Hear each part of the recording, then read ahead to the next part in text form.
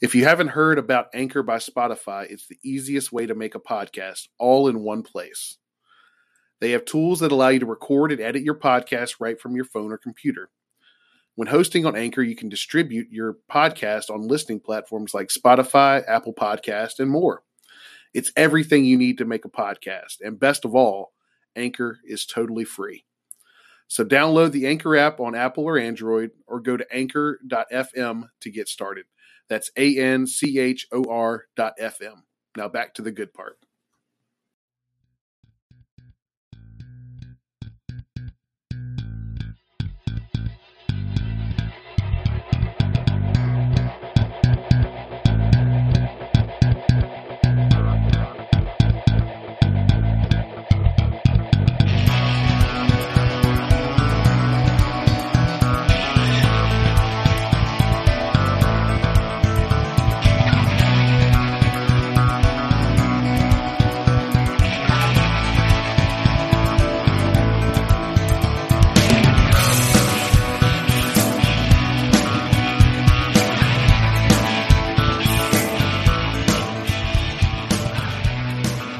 Welcome back to the Boundary Corner podcast on a Drinks Giving Wednesday.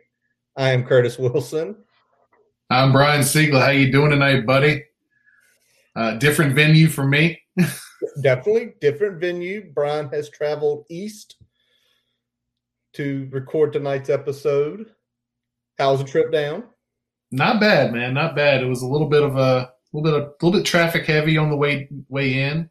We did have a couple big accidents actually that we went past. A couple folks in the trees in the ditch on the side of 64. So a little crazy.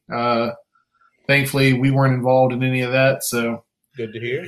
We got here in a not record time, but we did 2.5 hours, which for a Thanksgiving weekend, not too shabby.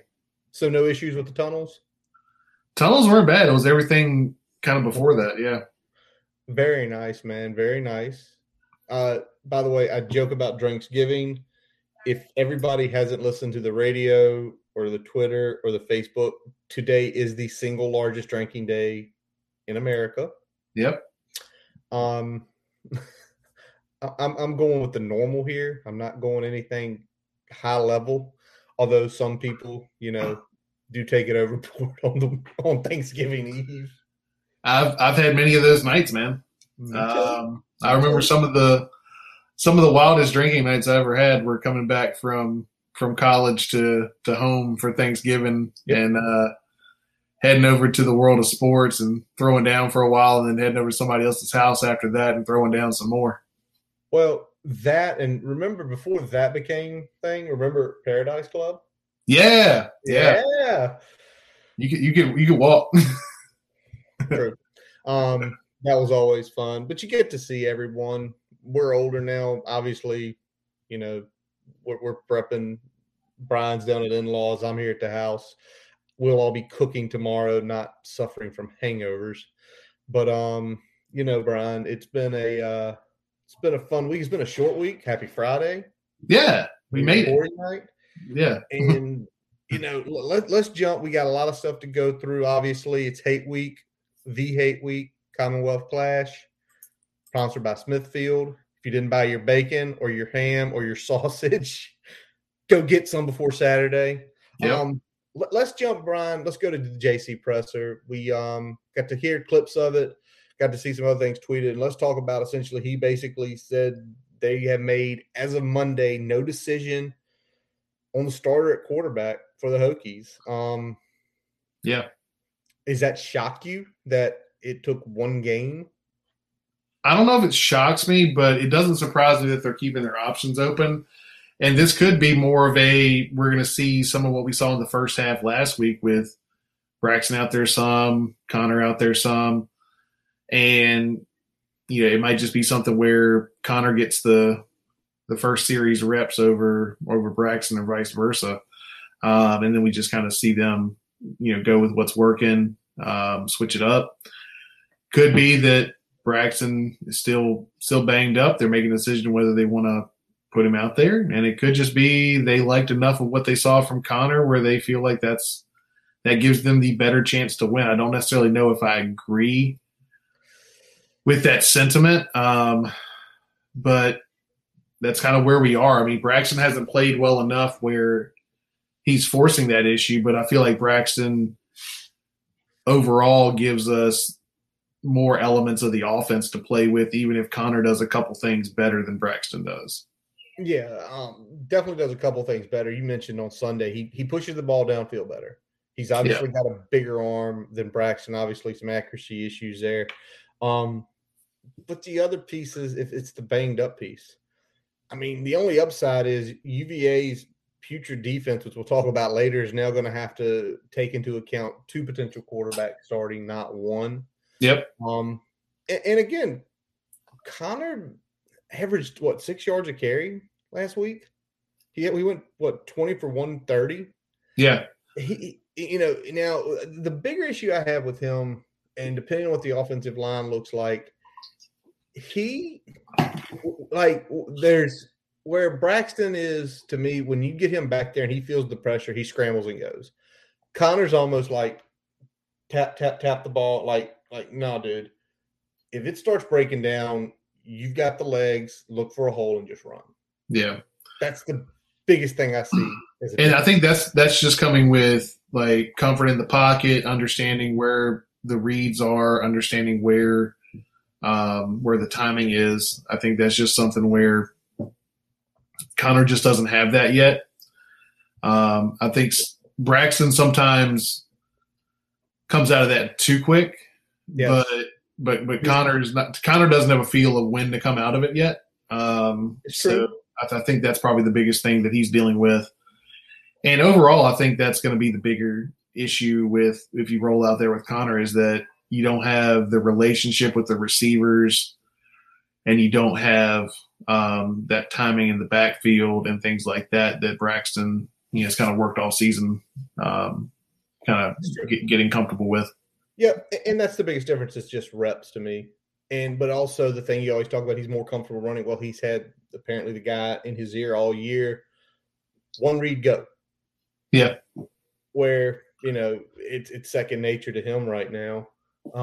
So, yes, you all just saw me pick up my remote and click. I am waiting the Hokies hoop game versus Memphis to start here. And obviously the first game ran over.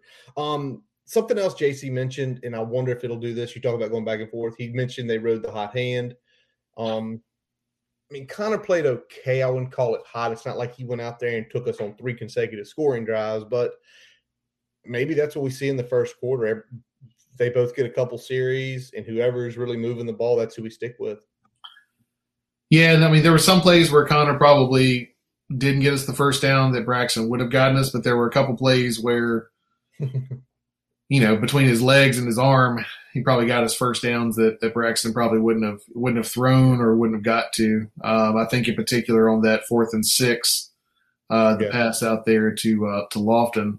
I don't know if that's a completion, or at least, I don't know if it's even thrown if it's Braxton. So that's kind of the difference you get there. Sometimes not knowing things, you take a little bit more calculated risk with the football because you don't have that comfort. So I don't know if this is a scared money don't make money type game or what, but well, in this game in general, scared money don't make money. But I tell you what could make is 3 guys who were mentioned in the presser being Data Gay, Trey Turner, Letica Smith, Brock Hoffman. Let me ask you, Brian, of these 3 guys, who absolutely has to play Saturday to give us the best chance to win?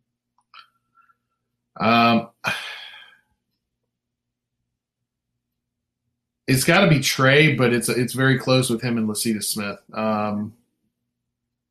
I think it's pretty close there.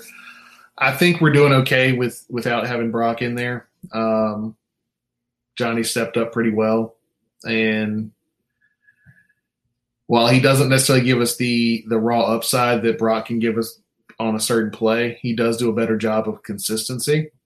I think that's the trade-off there is that I think at this point in the season, you'll take the consistency over, the high end ability, just because, you're already missing potentially other pieces. So yeah, I think either Smith or Trey being out hurts us more. Hopefully we get Trey back. Love to see him be able to finish out his career here with the Hokies. Made the announcement this week that he's heading to the NFL. Going to give that a go. So congrats to him, and hope he does well. Looking forward to seeing what he can do with offseason and the combine and all that stuff. So, yep. Now, if you recall during the presser, JC kind of mentioned Trey could have been good to go in the second half, but he was held out for precautionary. Lecitus did not start at all. So hopefully that holdout was to get him back for this week. And again, we ran the ball fine. Pass pro was not as good, but I think we know we're more of a running team, so I think maybe that's why they held him out. Something that was very interesting I found in that interview was after kind of putting the pieces together, maybe it makes sense of why we didn't have a good pass rush with the defensive line. JC discussed how he really missed being able to make adjustments with his defensive line group. If you recall, during his opening presser, he mentioned he worked with the ends, Bill worked with the D tackles. I'm assuming during the game it's the same way. I got the D end group, I got the D tackles, we come together, here's the adjustment. We're making you coach your guys.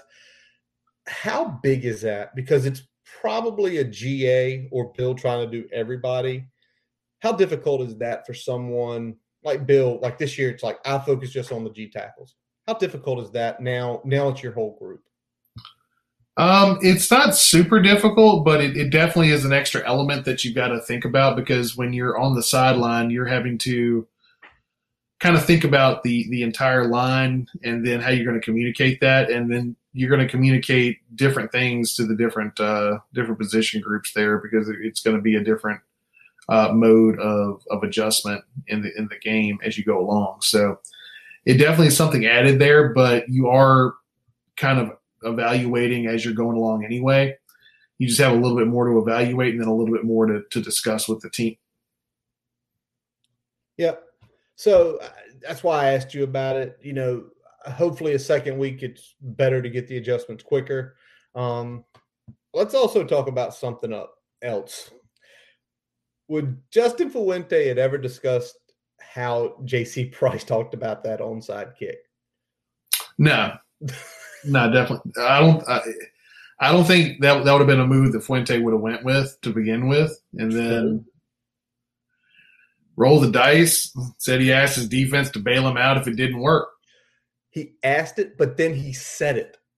He said it in a press conference. Yeah, which is just so appealing, right? It's refreshing. It is. It's like, oh my gosh, like that's exactly probably what any coach would have said. How many coaches would walk in there on Monday and say, yeah, I told the defense what we were going to do, and I told them if I screwed it up, y'all got to help us. Bail me out. But it helps that he works on the defensive side of the ball to begin with. He's got that type of relationship with them where he can say, hey, we're rolling the dice here. Pick up my slack if I'm wrong. Yep. Another big thing probably not done by Justin Fuente was bringing in Nikki Giovanni to speak with the team this week.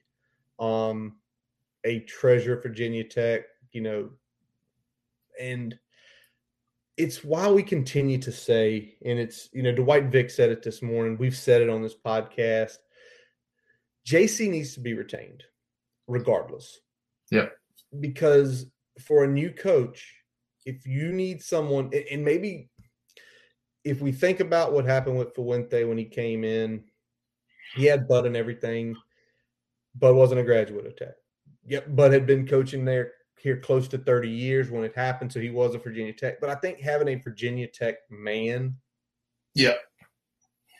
just get that coach in and literally almost tour guide them, right? Show them around, show them places, make them think.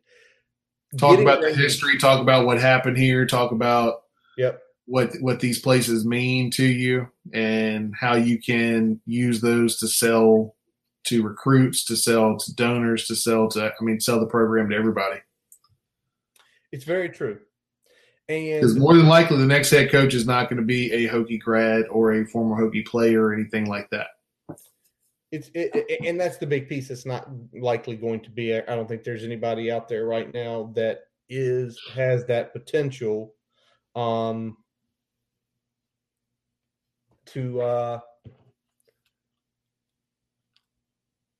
sorry, I'm trying to get the game on here, folks, and the ESPN app is screwing with me.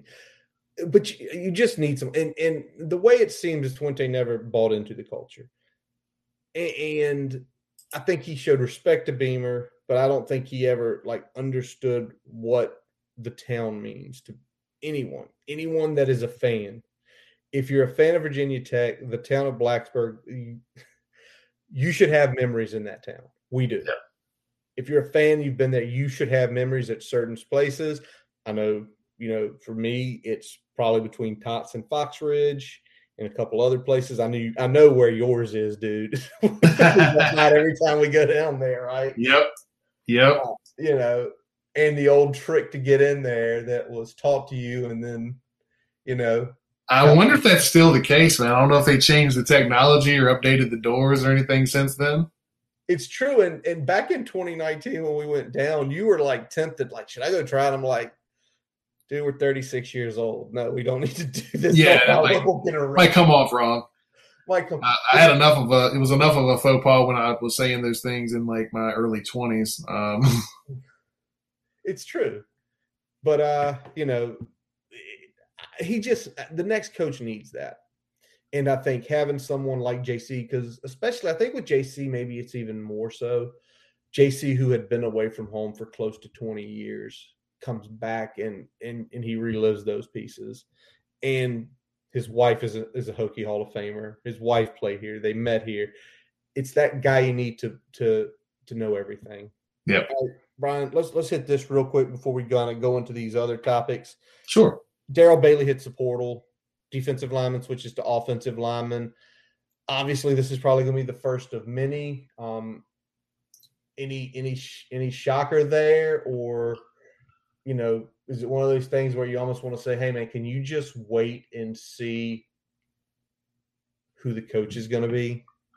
I mean, this is the further attrition from that 2020 class, right? What is it now? 5. And really the best 5. Not that was a great class, at least in terms of rankings, but you got 5 gone from it, and it's 5 of the best 6 in terms of those rankings. So, who's the only one left now? Who was it? I think it was one of the running backs. Jalen Hampton. Jalen Hampton has not been with the team for a while, so. Yeah. I mean, I get it.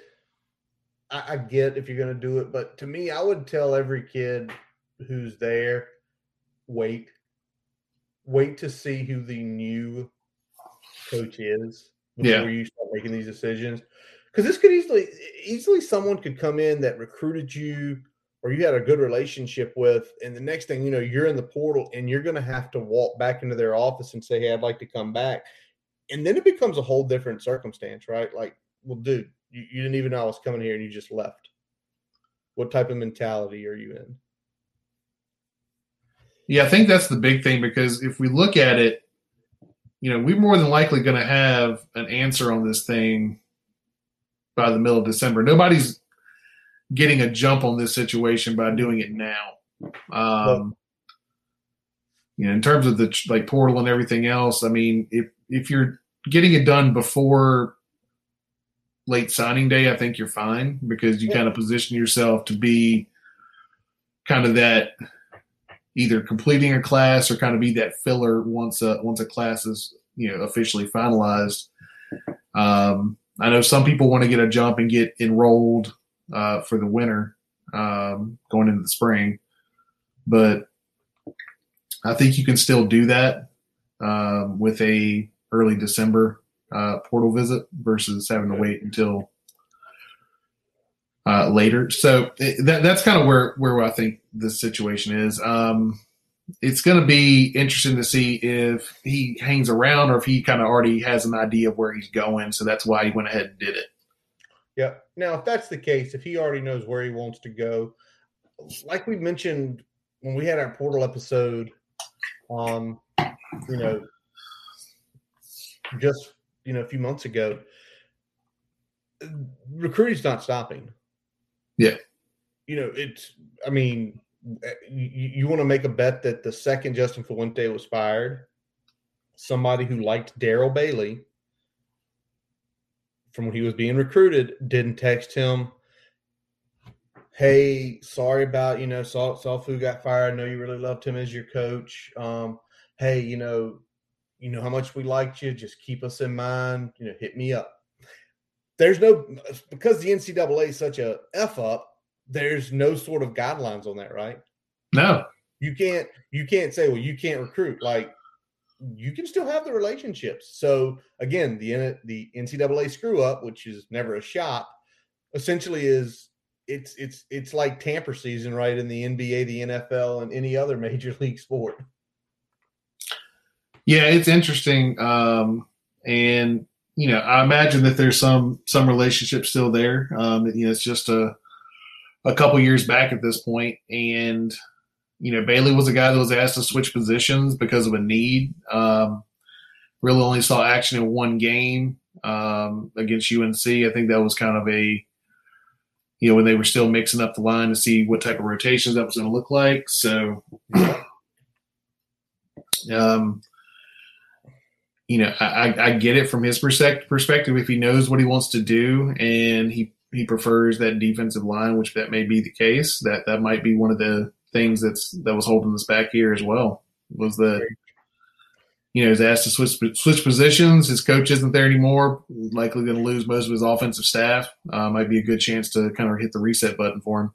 Yep. And he's still a freshman and he hasn't played, so he's going to walk in elsewhere at the one-time transfer rule as a freshman. He's not going to have to sit.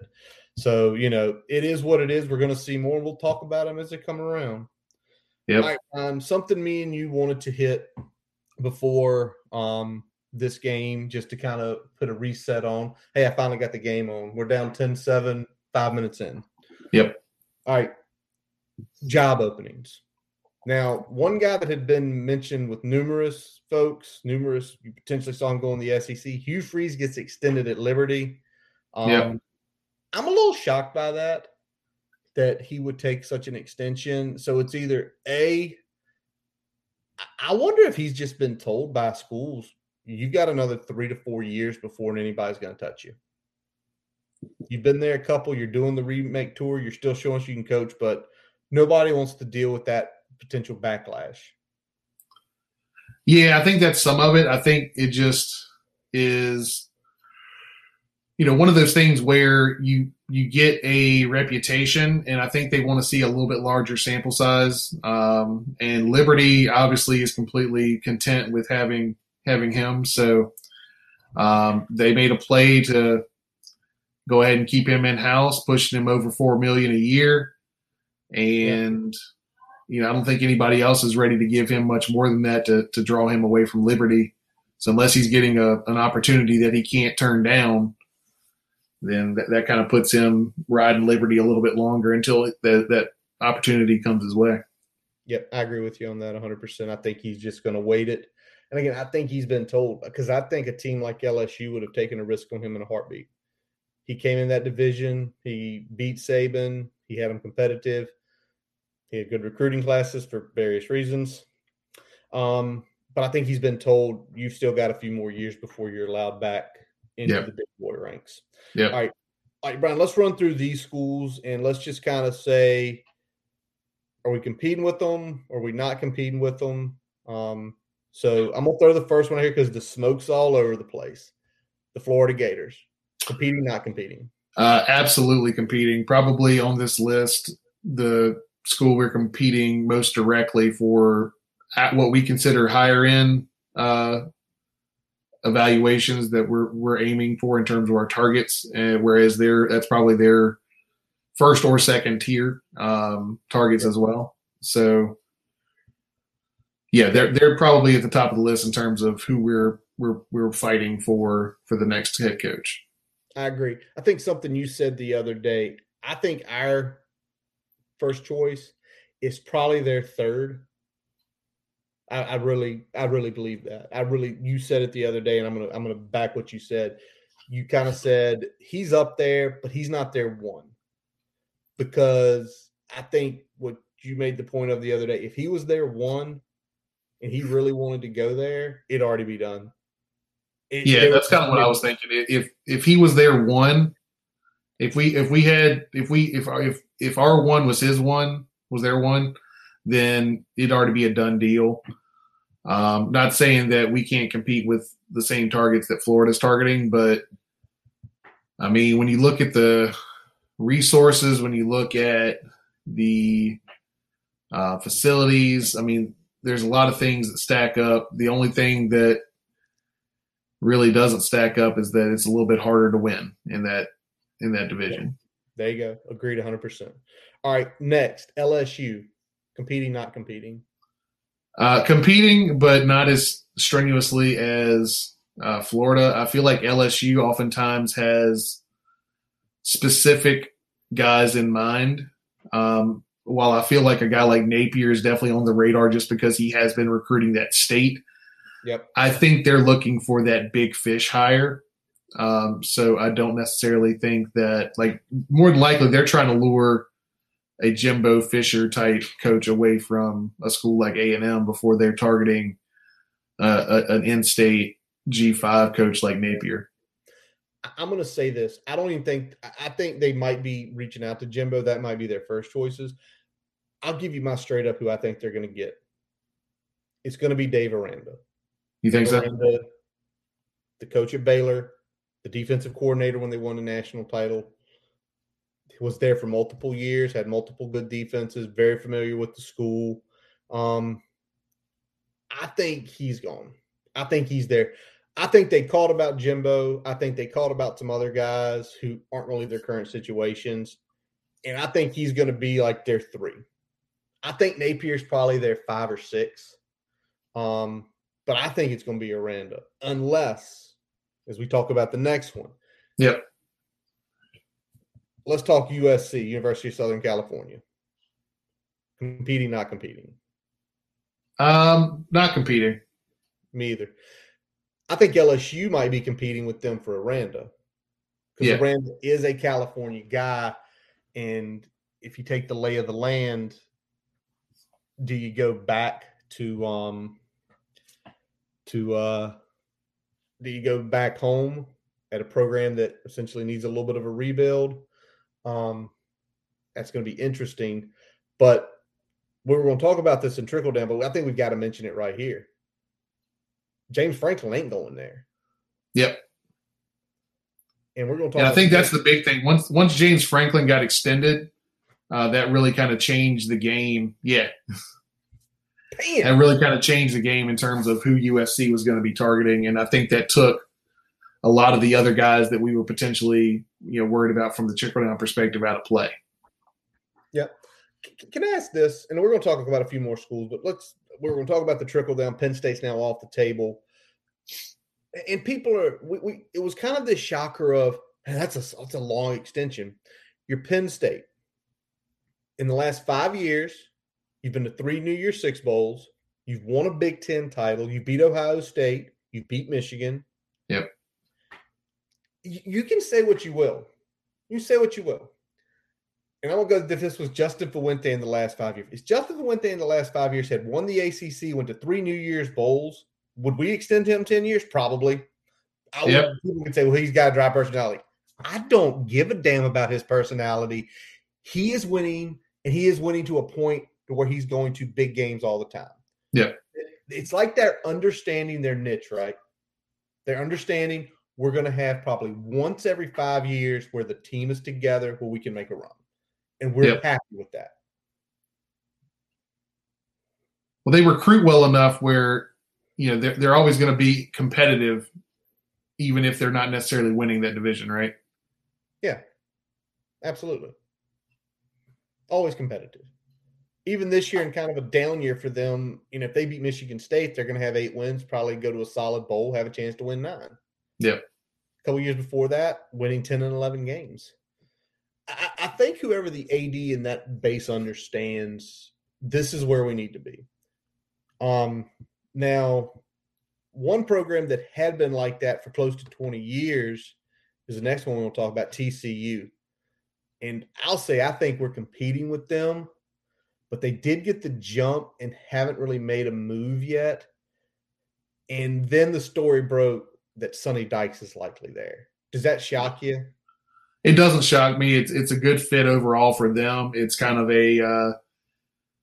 Sonny Dykes in the Texas area is essentially kind of doing the same things that some of the other guys we've talked about heavily in the last show are doing closer to our geographic footprint.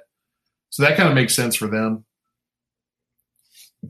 Yeah. And because of that takes somebody else out of play that's not directly competing. Now I'll ask this. If you're the SMU AD, is Fuente your one, or is what happened at Virginia Tech? Because SMU, let's just kind of go with, they had Chad Morris, had good success. Dykes has picked up kind of where Chad left off and had good success. Do you turn to Justin Fuente? I think Fuente's in that discussion. I don't think he's necessarily their one, but I think he's probably their 2 or 3. All right. Makes sense. Obviously, the last 2 are the 2 schools out west, UW and Wazoo. I don't really see them competing for us. I think their hires will be interesting. Yeah. But I can't see 2 upper Northwest schools coming after anybody in the South or Southeast. And yes, I know Auburn hired a Boise coach, which was completely unexpected. But, I think here's what I'd like to look at. Okay. Whoever UW hires, I'd like to compare them to our hire, because I can see a lot of similarities with us and UW as an overall program style. It's not the last 10 years, because Peterson went there, went to the playoff, won the Pac-12 several times, had a really good record. But I think looking at who they hire and who we hire and kind of doing a tit for tat, like, are we in the same ballpark? Or it's like, man, they hired this guy and this guy's 4 times better than what we got. Yeah, I see what you're saying. Yep. All right, so Brian, we've already kind of mentioned it, the trickle-down effect. Obviously, Penn State out, thank goodness. But let's talk about ones we think. We already mentioned Dave Aranda with Baylor. I don't think Billy Napier, any other guys, I feel like that's going to be such a weird job to go take. Yeah. And with Texas Tech and TCU already open, already chasing after guys, they are going to, if Aranda does go, because Aranda might have to wait until if Oklahoma State beats Oklahoma, Baylor gets the Big 12 championship. Yeah. So you're almost having to wait really a long, long time for Baylor in this case. Like if LSU swoops in, they sign the contract. Baylor's literally looking for the week before signing day to get a new coach. That's going to be a tough one. That's going to be a tough one. And I think they probably – I wonder if they're already like eyeing somebody in particular as well, thinking that Aranda might be one of those guys that's going to be getting picked off there. Or if they may be willing to push some chips in and extend him, so that's something that doesn't happen. Maybe. That would be really interesting if Baylor were able to hold on to him, especially with the 2 jobs he's essentially linked to. All right, it was mentioned last week that kind of Manny Diaz was playing for his job. I still think Manny Diaz is out. New AD, more money being pushed. Yeah. They're almost in a Fuente situation, but they don't have COVID to fall back on not to fire him. Yeah, and they're in a situation where they're kind of struggling with mediocrity as well. They're probably a little bit ahead of us in terms of recruiting and a little bit ahead of us in terms of, what type of record they have. They've had a little bit higher highs recently, and not quite as many valleys. Yep. But yeah, I think if you didn't have the new AD coming in, I think you could make a case for Manny Diaz staying at least another year. I don't know if you can make that case right now, just because with the new AD, kind of all bets are off. Is that new AD going to give an extra year, or is that new AD going to go ahead and pull the trigger and get his guy in there? Yep. Who do you think his guy would be, though? That's a good question, because I think Florida schools in particular are going to be in that direct conflict with us in terms of going after coaches. So the question is, do they make the call soon enough where they're in any sort of play to impact, what we're doing, what Florida's doing? Us in Florida may already have the pick actually sewn up. We just haven't been able to officially announce it. True. See, with them, I think it's completely different. I think they've got the hire in Mario Cristobal. Okay. I think you can – okay, the guy played on the 91 championship team, started O-line, played in the 92 championship game. He has been a successful coach. He was there for a while during the Coker era. And I think you just pick up and say, listen, this is yours. Do you want to come home? Yeah. And for I can see that. And you sit there and say, well, would he really want to do that? There's money at Oregon. All right, here's the deal, and this is a little ego thing. Mario Cristobal's coached to close to 20 years. In the last 10, he's been at nothing but high-profile jobs. He's making over $5.5 million at Oregon. I don't think he worries about money. I think Mario Cristobal's got $20 million in the bank, maybe a little less. He's definitely got probably 8 figures. For him, though, to have the championship ring on his finger, to be the guy who could potentially bring back the U, that's something that could never come off you. Yeah, it's true. I think the way he coaches, he could do it. But if that happens, then Oregon's going to be open. And, all right, now, Oregon to me is more of a national job. I don't think they'd be looking at anybody we're looking at. But again, it's that fallout effect, right? Could Oregon opening up trickle something? Could they get somebody from a school that might impact us?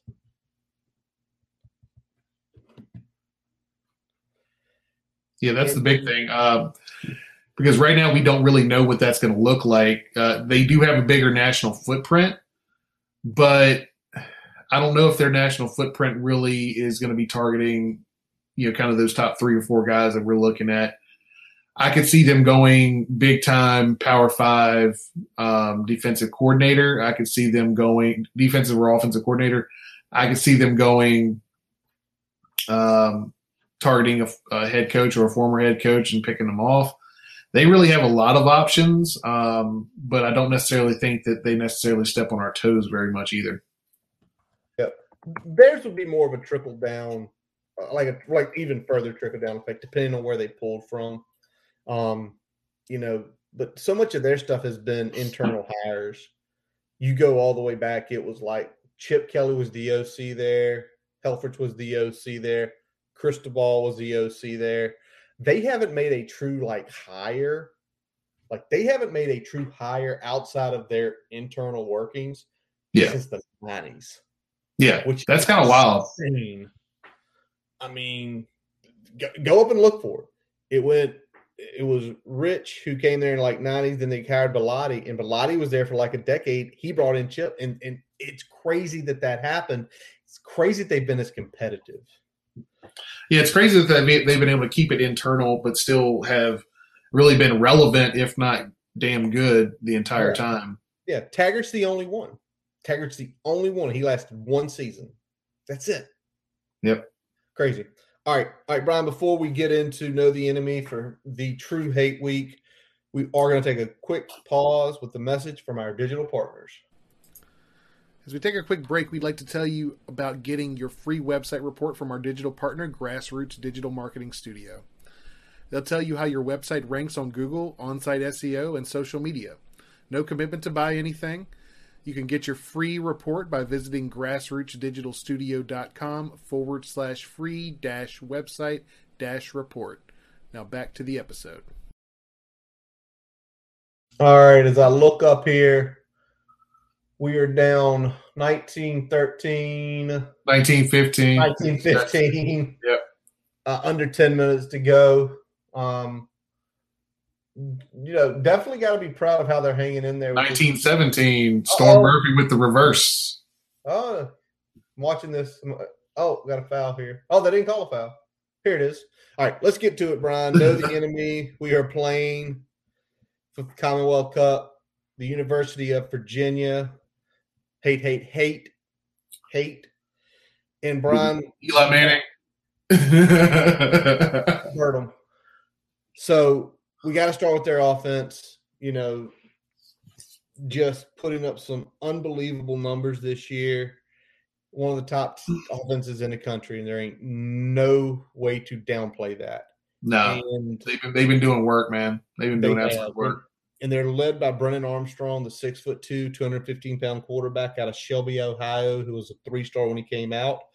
Believe it or not, originally a Minnesota commit. Oh, ooh, okay. And right now he's number 3 in passing in the country with missing a full game. 4,044 yards, top 10 in touchdowns, 30 touchdowns, 9 interception. He also leads the team in rushing attempts. Definitely, obviously, a reason why he was probably injured, but he also has gotten 7 touchdowns, 65% completion. There is like nothing to fill there. What are you seeing on the tape, and what do we have to watch out for? Yeah, probably the biggest thing that he's improved in since last year when we saw him is that decision-making. A lot quicker with his decision-making, knowing where he wants to go with the football. And that's the biggest thing that he's improved since last year. Really accurate with his passes, especially in the short and intermediate game. And he does a really good job of escaping pressure and throwing on the run. So he's not just it's not there, I'm taking off. He does a good job of getting outside the pocket, keeping his eyes downfield, and throwing and hitting the man in stride. And he can also hurt us with his legs, design runs, but also scrambles and keepers. Yeah, and with the rushing, he's right at about 300 yards for the year. So it's not like he is a Braxton type threat where you give him a seam, he can take it 40 yards. But if you give him a little seam, he's going to make you pay with probably picking up a first down. Yeah, I mean, his athleticism is very similar like Kenny Pickett's. He's probably maybe just a shade faster. Yeah. But probably not quite as much feel for it as Pickett has at this point. Yeah, he's got – you talk about the faster. I think he's quicker to get out, where Pickett is more in the pocket, right? More mobile in the pocket. You see Armstrong, a lot of times if he gets in trouble, he kind of humps outside. Because essentially probably – you kind of already made the point, he throws good on the run. Yeah. Right? So if I get outside, I trust my arm, but if they give me enough of a crease, I'm going to go up and get 4 or 5 yards. Yep. So, he's wearing a flak jacket, so need to hit him, need to make him feel those injured ribs. I don't condone violence, but it is strategic. Now, Brian, he is throwing to a pretty talented wide receiving core or receiving core in general. And I want to start with the Dontavion Wicks, wide receiver who was a 4-star by 247 out of Plaquemine, Louisiana, 6'1", 210. He did not play in 2020. So even more surprising to see how much he's developed this year with 54 receptions, 1,148 yards, over 20 per catch. Yeah, that's the big thing. Big thing. And he's making them pay. He's scoring a touchdown on just about 16% of every ball he catches. So if you give him 10, he's probably going to catch at least one for a touchdown on Saturday. And that 1148 is top 10 in the country. So he is one of those elite wide receivers. What is the tape telling about what he does for Brennan Armstrong? So he's their best deep threat on the team, and it's not just throwing it deep to him. He's got really good run after the catch. He's got good speed, great route runner. Seeing him being this polished at route running is pretty impressive for him. And, when he's in those situations where he matches up against a defender, he does a good job of high pointing the ball and winning those kind of one-on-one battles. So really kind of the all-around complete receiver that you like, especially the fact that he can do a lot after the catch and turn a quick hitter into a big play. Yeah. Now, let me ask this, Brian. Something I was mentioning to you earlier this week. Is he sort of the is he like Miami has 3 and 4 of them? Is he the only one that UVA has like Miami? Yeah. Okay. He's probably the only elite level player on this group. This group is deeper than Miami, but they are not quite as top end at every position as Miami. So they've got probably 5 or 6 guys that can go out there and produce in a given game. But they've only got one that can really kind of break the game open, and that's Wiggs. Got it. All right. Well, speaking of one of those other options, they've got Keontae Thompson, the football player. I'm sorry, that's still the stupidest thing I've ever heard. It's corny, man. Like, corny as shit. Call him OW offensive, like that. At least football player can apply to me. Does he play offensive line? No, then he's not a true football player, Bronco, you noob. He was a Mississippi State transfer, and him coming out, he was a pretty highly coveted quarterback. He was a 4-star, a top 5 dual threat quarterback, and didn't quite pan out. Give him credit for being willing to take on something new. We know a lot of players who will not do that. But so far this year, 244 yards on the ground, averaging over 6 a carry. He's got 4 touchdowns that way.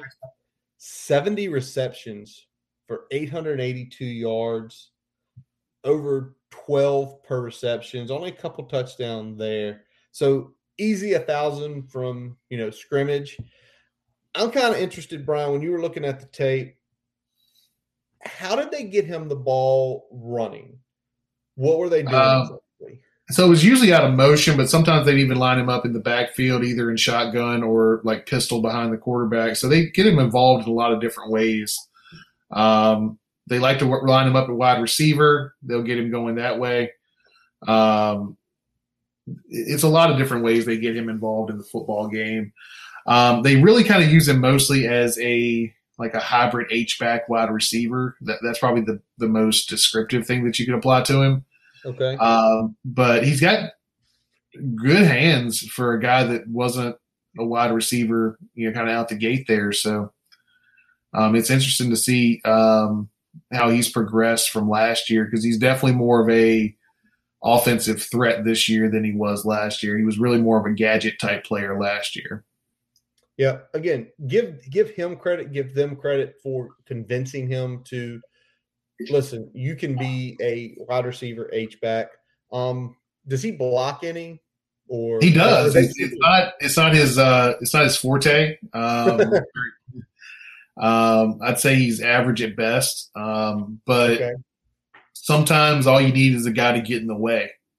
And so they usually scheme him in an area where if he gets in the way, he's probably doing most of his job. Got it. All right. Next guy we want to talk about definitely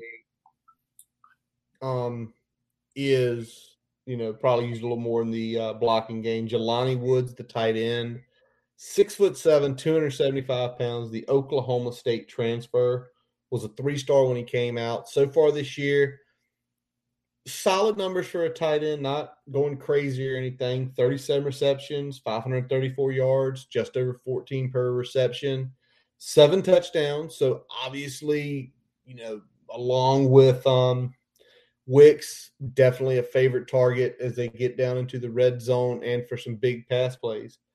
Yeah. What is the tape telling us? Again, on these, this is one of those when he was transferring, and they saw him going to UVA, I remember we kind of have conversations like this is a guy that would probably be good for us, but of course we didn't go after him. Yeah, and I mean he's kind of the all-around tight end. Does a really good job with the kind of stick movers in terms of the receiving threat. They will split him out. They'll do a couple different things with him. He's not just an inline guy. And he's an average blocker, so they really aren't great in the run game, and he doesn't bring a whole lot to that, but he's good enough where they will line him up in line. They will also line him up split out wide. So, I mean, really good player, but more of a threat in the passing game than being an asset in the running game. Got it. Sorry. Big 3-pointer right there from – who was that? From Allen to cut it to 3. It's kind of crazy because you would think somebody with that big of a body would be a lot better in pass. But you also think, well, he's coming from a Big 12 school. How much did they actually use him in doing that? Yeah. Again, I would have loved to have somebody like this on our team, but it is what it is. All right, Brian, last piece we're going to hit here is going to be their running game and their offensive line. They really don't have one standout running back. It's kind of the quarterback, Keontae Thompson, and 3 other guys, and it's Wayne Talapapa, Mike Hollins, and Devin Darrington are kind of carrying the weight there in some way. And the offensive line, Brian, not a good pass pro offensive line, at least based on the stats. 121st in sacks allowed at 38, 121st in tackles for loss allowed. 92nd in tackles for loss, 53. So they are giving up, roughly a little over 9, behind the line of scrimmage tackles a game. Yep. And the rushing offense is 97, just about 127 a game. So similar to Miami's numbers, what do we can we get a pass rush on like we did last week? We should be able to get a good pass rush. They're really bad in the run game. We kind of talked about it there. So bad in the run game. Overall, a below average unit in pass pro. Armstrong being able to break contain in the pocket, being able to run, makes them look even better than the numbers show. And they're really bad run blocking. You talked about the trio there. Talapapa is kind of the plotter. He'll get them yards. They'll bring in Hollins as kind of the mix it up back.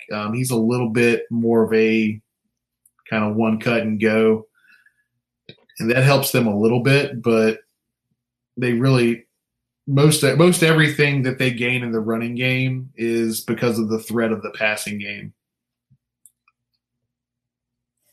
All right. So if the passing game, if we can contain that in the slightest, this isn't like Pitt. Where Pitt, we kind of got that passing game under control, but they're good enough running the ball where they essentially suck the clock dry, where especially the way the offense played that day, we had no chance. They don't have an Abanikanda on their team. They don't have an offensive line that can get them to the edge consistently. And that's the 2 things that Pitt could still do. All right. So let's take a note of that, folks, that if it gets into one of these scrum games and we are somehow shutting down their passing attack, they don't have that to lean back on, unlike Syracuse, unlike Pitt, and a couple of the losses we had this year. All right, Brian, let's flip it over to the defensive side of the ball. This defense is bad. Yeah. And when they hired Bronco Mendenhall, 6 years ago, next week, my first thought was, well, they're never going to be bad defensively. They're wretched defensively. Scoring defense, 102nd in the nation. They're giving up 32 points a game. Run defense, they're giving up 217 yards per game. I like the sound of that. Their total defense is 121st, giving up 466. So they're giving up another 250 passing. There's one thing they're good at, and it's probably because they've only been down there not as many times as most teams, is their red zone defense is 27th in the nation, 46 trip. They've given up 35 scores, 24 are touchdowns. So they're not like elite. Yeah. Still giving up 2/3 is touchdowns. But what kind of defense are they running? And let's talk about Nick Jackson, Brian. Yeah, so let's start with the front. It's a 3-3-5, kind of multiple front. They'll go into a 2-4 look. They'll go into a 3-4 look, but the base defense is a 3-3-5. And this is kind of a change from the previous few years where they were running more of a 3-4 as their base. This is kind of the Bronco Mendenhall, like BYU look here, right? Yeah. So it's a little bit different. But in terms of Nick Jackson, he's their inside linebacker, and he's really probably the better of the two linebackers. He's only average against the run. He doesn't do a great job of shedding blockers, but he is their primary blitzing linebacker when they bring the inside guys, and he does a really good job there. And he's really above average in their zone coverage as well, so he helps them out and bails them out a lot of times in zone coverage. All right. And Jackson's a 6'1", 235, as Brian said, linebacker, was a high 3-star out of Lovett School down in Atlanta. Let me ask this, Brian. So you talk about him being good on the blitz. He's got 2.5 sacks. For a linebacker, that's not a bad number. Another 3 tackles for loss. Why is his tackle number so good at 107? I mean, that's an ungodly amount of tackles. Is it more of him cleaning up, or is it more of he's good in coverage, so he's where he's supposed to be all the time? It's a little bit of that, the latter there. He's not as quick to get off blocks, but it also puts him in a position where if it gets to the second level, sometimes he's the guy cleaning it up, but he's cleaning it up 5 or 6 or 7 or 8 yards downfield, not meeting guys in the hole. Oh, okay. So it's one of those things where the numbers is he's doing his job, but he's just not doing it. He's doing it average to below average. Yeah. Makes sense. Exactly.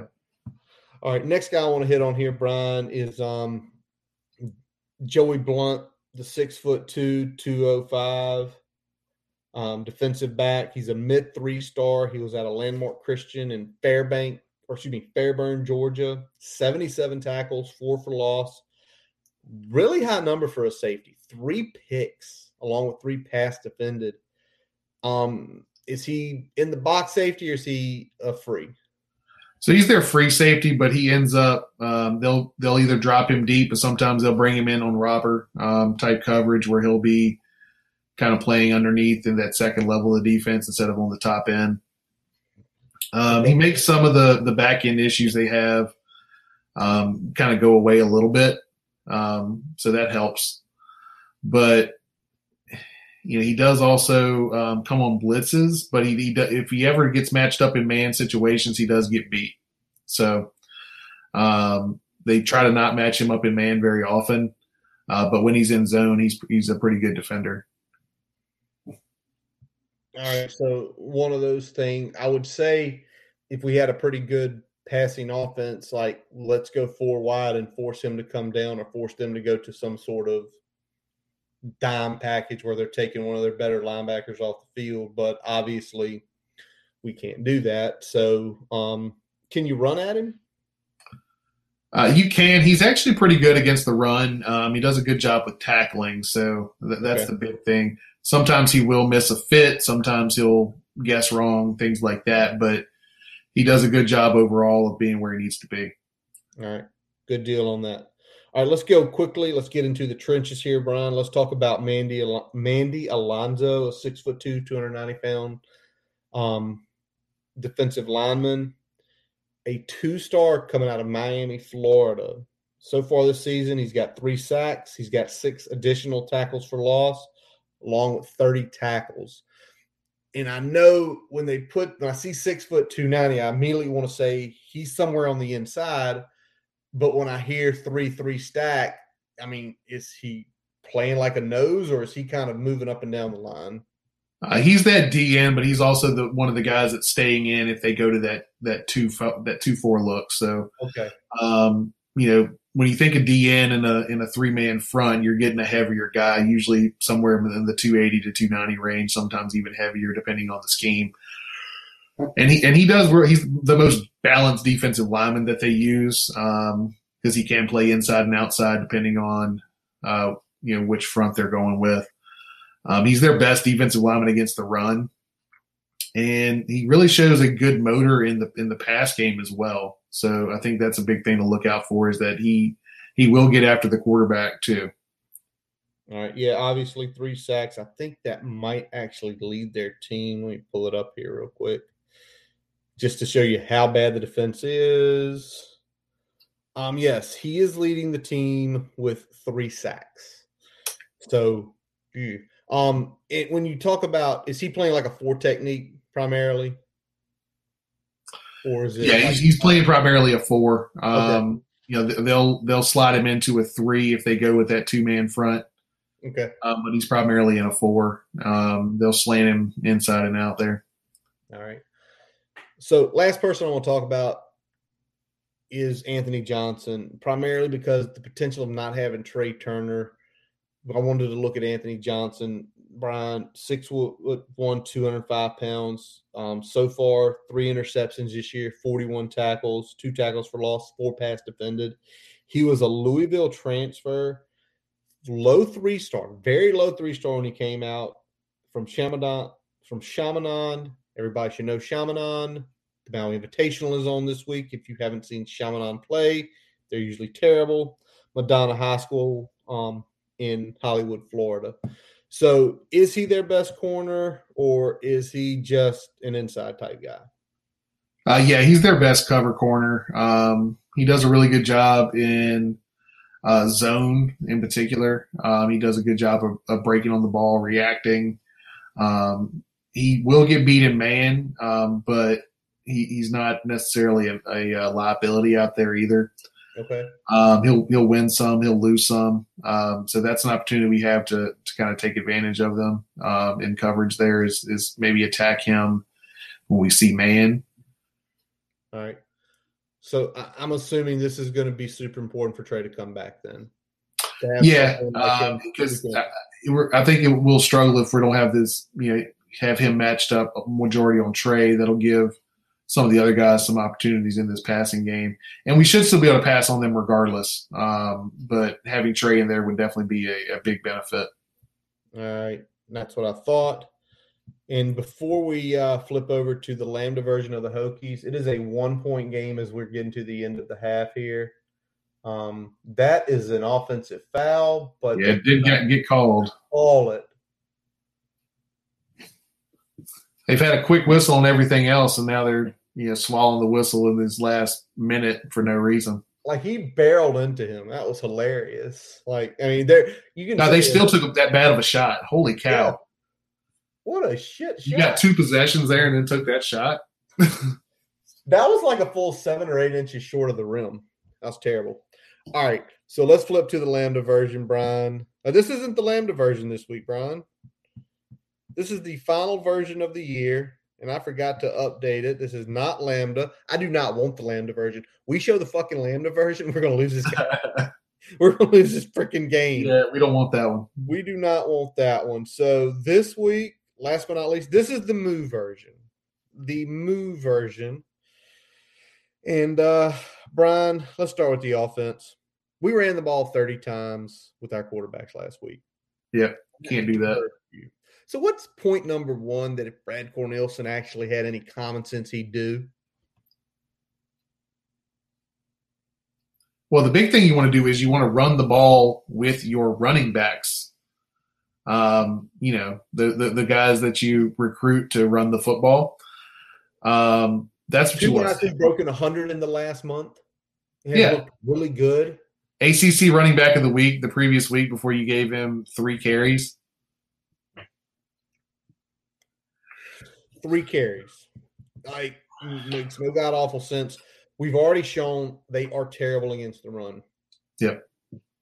I think potentially if this team runs the ball like we have at points this year, I think we can break 300. If we break 300, this game's going to be a game in the 20s. Yeah. And I think they're going to be nervous. Yeah, this game is all about extending our drives and keeping their offense off the field and getting touchdowns when we need to get them. So, yep. Something we saw last week, Brian, and both guys made some extremely good plays. Jalen Jones, Dwayne Lofton. They can't lose their red shirt. So what do we want? Get them in the game. Get them involved. Get the youth involved. We've already got some uptick in that last week. Let's see more of that this week. Let's kind of pull out all the stops with the youth, get them out there. If they're playing well in practice, get them out there. Let's see what they can do. We need all hands on deck. Yep. And they showed last week they were ready for big moments. Dwayne Lofton with the touchdown catch and with that fourth down conversion catch, and Jalen Jones over the middle showing no fear, getting popped, holding on to the ball, getting a big first down. And it's going to be one of those things too, where if we don't see them, I think us as a fan base on Saturday afternoon are just going to get a little more angry. Like, these guys showed you they could do it. Yep. And now you're pulling them off the field.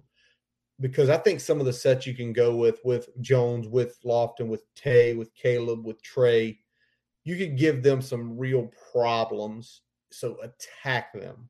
Yep. All right, Brian, I mentioned it earlier. The one good thing UVA is they are a decent red zone defense team. We have to have some big plays. Yeah, we're going to have to score from outside the 20 at least a couple times here. So we need some big plays that turn into points. Now, the honest truth is, if you've watched them play this year, they can surrender them. Don't. Yep. It ain't like they're lighting the world up. They can surrender those big plays. So I think popping it, like you said, I think at least 2. I think if we get 2, it's going to be a competitive game. I think if we get more than 2, I think they could be in a world of hurt. Because if we're popping a couple big running plays off and we get one big passing play, I know it favors we're getting into the 30s kind of favors them. Well, the issue is if we're running the ball like that, there's going to be some drives where we extend, right? Yep.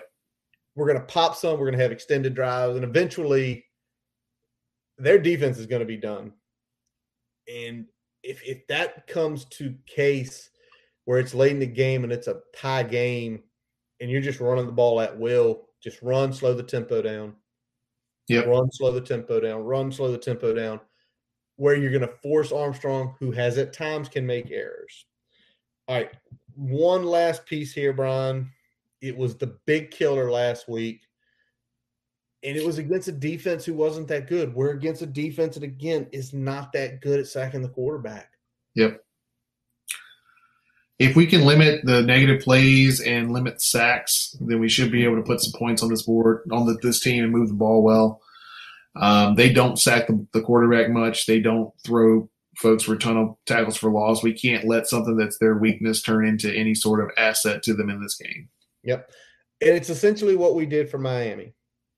And, yes, it's a 38-26 game, but some of those plays where it looked like we were going to get the ball moving, we took a big sack. We took a big tackle for loss, and it slowed the momentum down.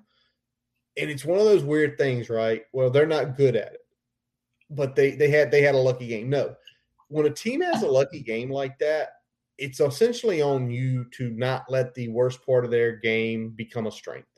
Yep. We're going into this game where we thought, right, Brian, let's talk about defense now. We're going into this game thinking, looking at the Miami game, while we predicted the game, our back end had been solid all year with the way we mixed coverages and everything.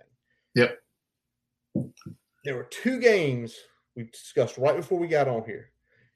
If we have preferences on the back end of Miami and Syracuse, we're not winning this game. We are not winning this game. You take any of the other 9 games, and I know West Virginia, we got burned a couple times. In every game, we got burned a couple times. But overall, the back end had played well. What do we have to do, Brian? Got to go back to the coverages that we've seen have success against this type of offense. Really, I mean, if we want to look at a mirror, let's look at how we played against Pitt and try to replicate that, because Pitt tries to do a lot of the same type of things in the passing game that UVA does. and has a similar type of quarterback that has that athleticism, but also good at slinging it downfield, good in the intermediate game. So need to try to mirror some of that. Definitely less cover 2 than we saw last week. Less cover 2. Burn cover 2. Yeah, burn it. The only time we need to be playing cover 2 is if we're up like 17. Like truly, if we're up 17, please. Then you can call a cover 2. Something else, Brian, last week, if we go back and look at Duke compared to last week, I felt like on Duke, and I know they had a younger quarterback, and they're not a good team. We brought a lot more pressure. Yeah. We were definitely sitting back more against Miami. I feel like this is one of those where if you can press the issue with the quarterback a little bit, make them make some mistakes, I think that plays in your favor.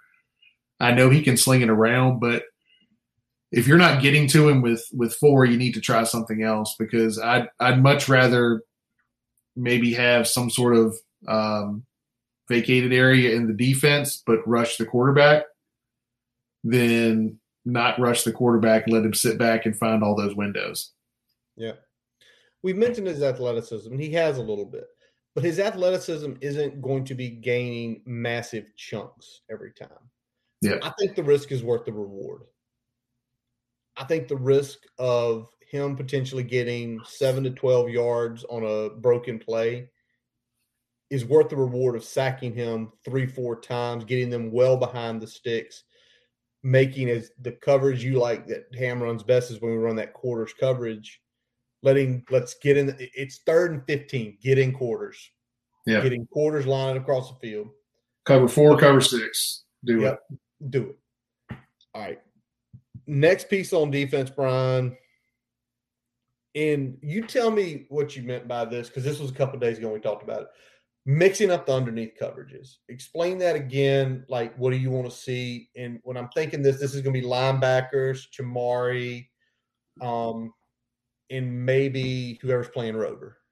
Yeah. I want to make sure that we're running some man with those underneath guys. I want to see that we're bringing some of the safeties into the box, into that second level of coverage instead of having them deep.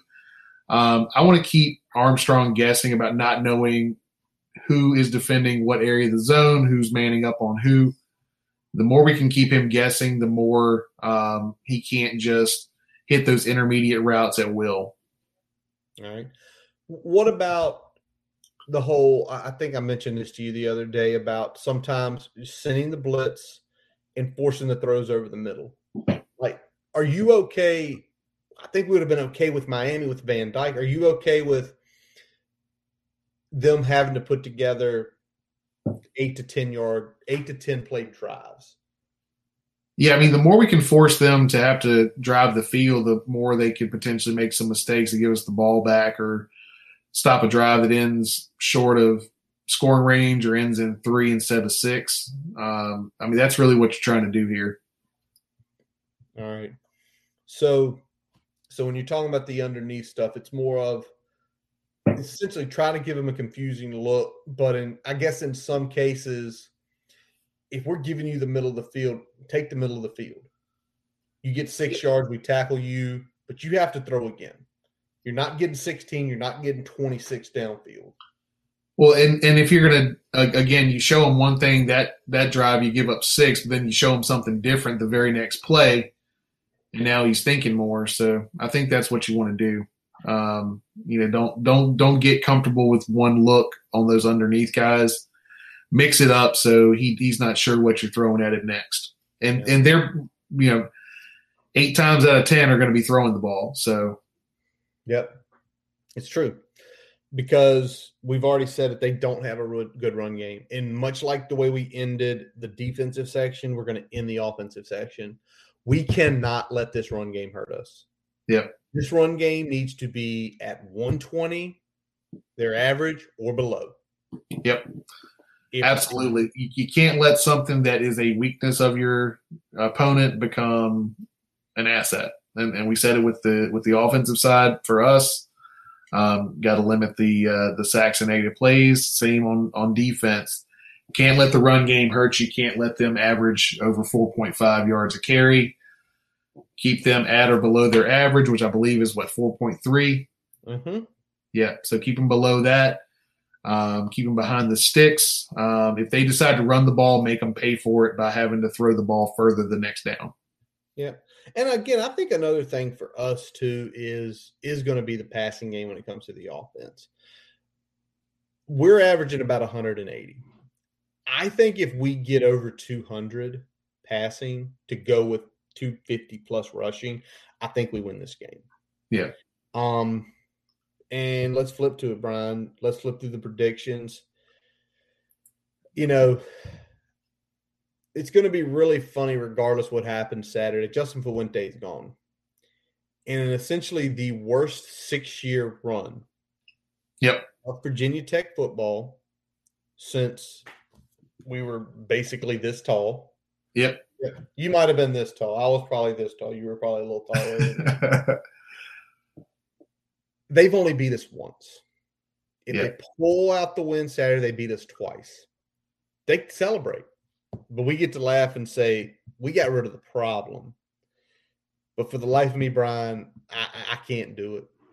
I can't pick them. I don't think I'll ever be able to pick them. And I'm going to say it is going to be a war with them. I think the defense holds a few times. And I think in the end, with about 40 seconds left,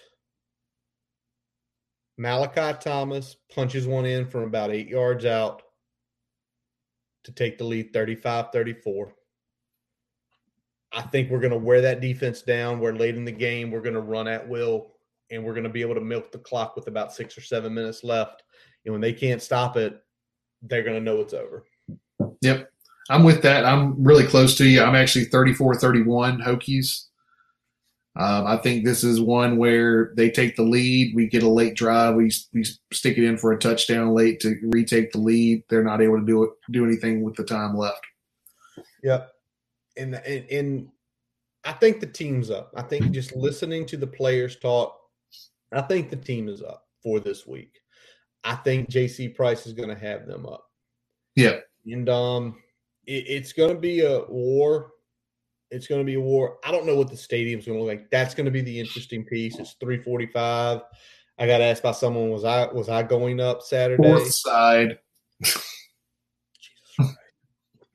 Was I going up Saturday? Like, I'm not. If you are, go for it. Dominate it up there. All right, Brian. We got to pick some games here before we close out tonight. Last week, Brian, are we counting the UVA game? I need to know. Let's count it. I said that Armstrong was going to play, and he did, so I can't really say that we should not count it. All right. You went 5-6. I went 7-4 because I am counting the Marshall UNCC game, which we both got right. Yeah. Brian, 52-59 and 1 for the – or excuse me, 59-52 and 1 for the year. I'm 64-44 and 1 for the year.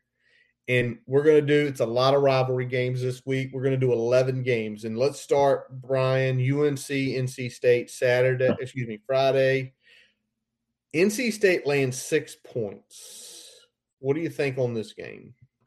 Oh, excuse me. I'm sorry. I've got the honor, don't I? Go for it. Apologies, big guy. You're good. I'm going to take NC State. I think NC State's just a better overall team. I think it's going to be a competitive game. I think NC State wins by 10. They probably win somewhere like 34-24, 38-28. But I think if we see Carolina when you have a decent defense, things don't go great for them. Yeah, I'm with that. I think it's going to be NC State as well. I think it's going to be a touchdown. It's going to be one of those tight covers there, but I think NC State takes care of it. I still don't know what to think about this UNC team. It's one of the most baffling teams I've seen just because of their talent, their offensive ability, but their inability to do it well against good defenses and do it consistently enough where, you know, if they're facing a team that has a decent offense, that they can overcome that because their defense is pretty bad. All right. In Friday, 7 o'clock for that game. Let's go to the next one, Brian. BC versus Wake. Wake playing for everything. Wake wins. They are in the ACC championship game. They lose. It's a bunch of other stuff. It's either NC State or Clemson. Yep. Wake is a 5-point road favorite up at BC. What do you think on this one, Brian? I went with Wake last week, and they let me down. I'm going to go with Wake again, though. I think they close it out. I think they end up taking care of business this week a lot better than they did last week, and I think they get about a 10-point victory here. Yep. I'm with you on that, especially after BC last week. They let me down against FSU. They made FSU look super relevant again. So I don't think, I think 5 is like that perfect number. I think it's about a touchdown game, probably like 28-21, maybe a little higher. But Jurkovec, I think Jurkovec is kind of becoming a story. He's definitely got to come back next year. It sucks for him because I think if he plays a full year and has a good season, I think that guy's in the NFL next year. But in this case, I'm going to definitely take Wake on this one. Yep. Oh, this one's going to be fun right here, Brian. Clean old-fashioned hate in Atlanta, where it will probably be more red and black than gold and blue as Georgia Tech takes on Georgia. This line, first of all, the over-under is 54. Okay.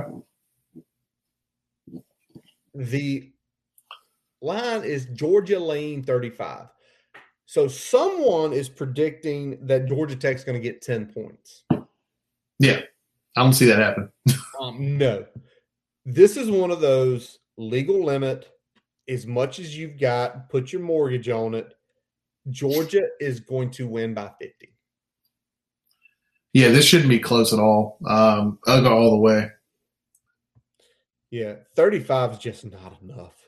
Georgia Tech, they played like shit last week against Notre Dame. I mean, absolute shit. Yep. And you've got a team that's coming in here prepping to get ready. They're going to get roughhoused. All right, Brian, let's go down to the swamp. I fired Dan Mullen. Florida is still a 2.5-point favorite versus FSU. Does the firing spell the tribes up get the Gators going? This is for bowl eligibility. Winner goes to a bowl, loser does not. Yeah, man. I like FSU here. Call me crazy. They are playing some good ball right now. They're not great, but they're good enough. And I think that's what's going to kind of get them over the edge here. Their front is going to eat that Florida offensive lineup, I think, and that's going to be the difference. It absolutely is. I'm with you. We're agreeing on everything. Brian's not being able to play catch up, but it's better to be right than to just be contrarian, right? I can catch up in bowl season. Yeah. When we pick them all. You got championship week too. You can just go opposite every game on championship week and every game in the bowl. And there we go. What happens. So I'm with you, FSU. I think the firing of Mullen, I think that's at the timing it is, and they're going through a complete rebuild. A lot of the guys that are on that coaching staff aren't going to be coming back. So if Florida State's getting points, give me that. All right. Duke, Miami. This game is going to be at Duke. It's going to be a great visual sight there. 21's not enough. I don't know. I mean, I know Miami's not great defensively, but an over-under of 68. You're telling me Duke's going to get to the mid-20s on them? No. Yeah. No.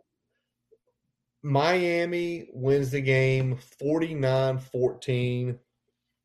21's way, way, way, way too little to lay. Yeah, I'm 100% with that. I think this is going to be probably a 4-score game. So I'm going to go Miami here as well. Duke is bad. Bad. Yeah. All right. This is going to be an interesting, Brian. The Fighting Shane Beamers who got bowl eligible last week. The South Carolina Gamecocks come off Clemson with obviously their best game of the year. I'm going to make sure this line hasn't changed because this is a big line. Clemson is laying 11.5. The game ends at South Carolina. The over-under is 43. Who are you taking here? Man, this was a tough one because Shane's got them competitive. Clemson's finally playing some good football last couple weeks, at least as good as they've been this whole season. Since Georgia. Yeah. Since Georgia. Yeah, so I'm going to go with Gamecocks. All right. Brian's going with the Cox. Was Clemson playing good, especially as good as that defense is? I am going to go Clemson. I think Clemson probably wins by 14. Clemson's offense gotten a little bit of a pocket last week against what's usually a solid weight defense. We've seen holes at times. Yeah. South Carolina, just, the one thing they don't do good is they give up close to over 170 rushing yards a game. I think that's going to be their struggles. They also are a team that is not good on third downs. So I think Clemson wins because the South Carolina defense isn't as good as it needs to be. Okay. I do think that over-under is about right. I think it's like a 28-14 game, but I'm going to go Clemson on this one. All right, battle for the Bluegrass State. UK versus Louisville. Louisville's laying 3. I have no clue how Louisville's laying 3. We've seen Kentucky compete with Georgia. They've only got 3 losses. Louisville has been such an up-and-down team. I am going to go Kentucky in this game. Yeah. I'm right there with you. I think Louisville has been potent offensively, but I think Kentucky, between the what they do with their defense, is going to make that Louisville offense struggle. So, all right. This is one of those classic ACC rivalry games next, Brian. Pitt versus Syracuse. In the Dome, Pitt laying 13. Syracuse fighting for bowl eligibility. Pitt's locked up the Coastal going to the ACC championship game. Pitt, can I say this? Yep. Admiral Duty's been there 7 years. This is his first chance at a 10-win season ever there. That's wild. Is that what you want to be as a program? Do you want to be Pitt? No. Good to know. So, are you laying or are you taking? I'll take Pitt. I think Pitt gets it done. It's hard to tell with Syracuse what team's going to show up. Yeah. And if they can't get going with Sean Tucker, if he doesn't have a day in which he is satisfied with his performance, then it could be a struggle bus for them. It's very true. And I'm going to take Pitt as well. And it's not so much that they've got everything locked up and they're obviously the better team. But this is kind of what I want to think about. If you're Pitt, you legitimately have a chance to win the ACC. Robbie, thank you. They literally have a chance to, win the ACC. This team has not won a conference title in over 15 years. In over 10 years. When they won the Big East, as the Big East was slowly dissolving. It's been over 10 years. So I think Narduzzi is going to say, keep the hammer down. We need to go into whoever we're playing next week with a good mentality. Good momentum. Yeah. We don't need to crap the bed against Syracuse and go lose. So I'm going to take Pitt as well. All right, Brian, let's jump out of conference here. And let's start with the Thursday night game, one of the most heated rivalries in any state, the Egg Bowl. Mississippi State versus Ole Miss. Mississippi State is a 2-point favorite in this game. essentially they are saying these teams are even, and the cowbell, we need more cowbell, is going to be the difference. That's what it sounds like, but I'm going with the Fighting Lane Kiffins here. I am too, because I think Ole Miss is a better overall team on both sides of the ball. Now, I will say this, the over-under 64, I think that's going to go way, way, way over. Because it's the last game of the season. Both teams are bowl eligible. They're playing for the egg. I think both these coaches are going to pull out all the stops. Give me the over, but give me Ole Miss to win this game. Give me the extra 2 points. All right. Next rivalry game. This is a pretty big one too. Oklahoma State in Stillwater with the paddles. It is bedlam. Okie State is in the championship game regardless. Oklahoma must win to get there to play Oklahoma State again. If Oklahoma State wins, they play Baylor. Okie State's 7 in the most recent college football playoff. They beat Oklahoma and beat Baylor again, and just one or two things happens in front of them, they sneak in. I think Oklahoma State is the better overall team. They're definitely the better defense. So I'm going to stick on this. I'm going to go Okie State. I'm going to lay the 4 points, just because they're fighting for everything. Where Oklahoma, so much has to happen. They have to win, and have to jump multiple teams. And I don't think they can jump Notre Dame. I think Okie State can. Yeah, I think I'll put Okie State in there as well.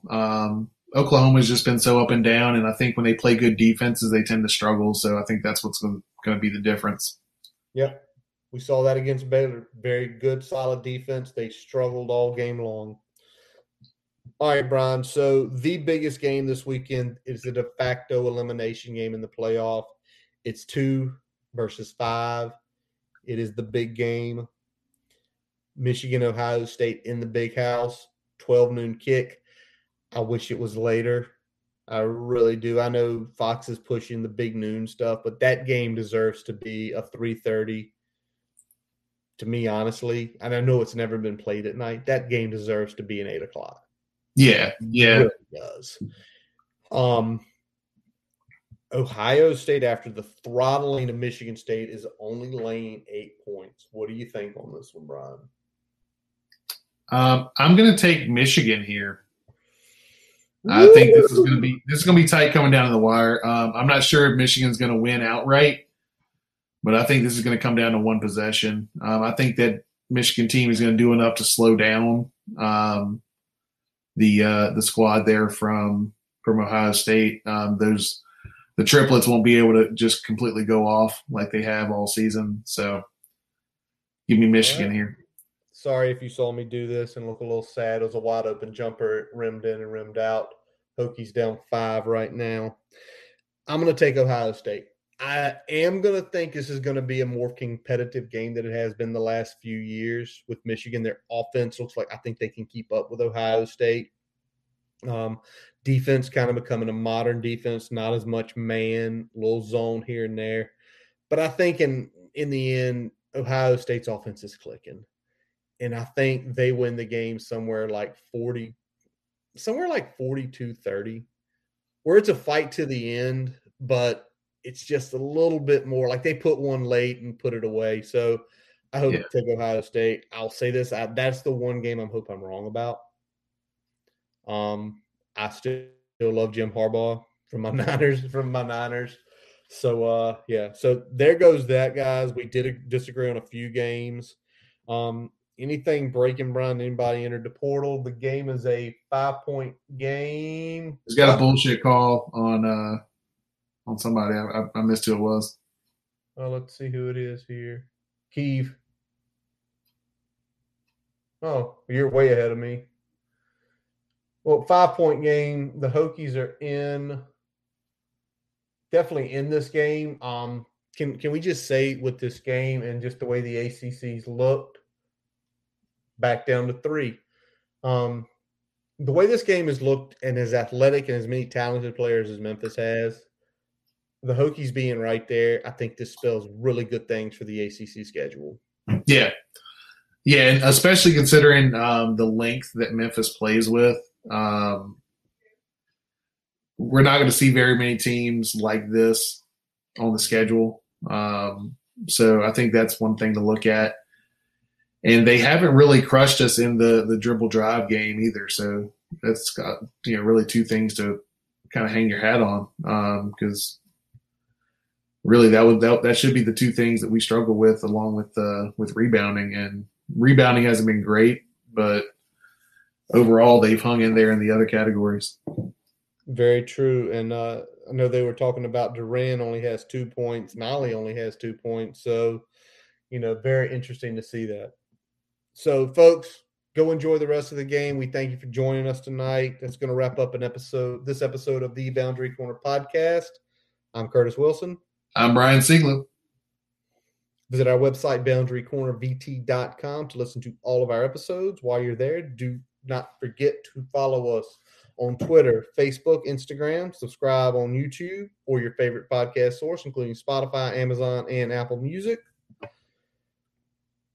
We always let our buddy Jason Long play us out. Catch him on Spotify and Apple Music. We always thank you for listening. Beat UVA. Yep. Week. Let's go. Hokies.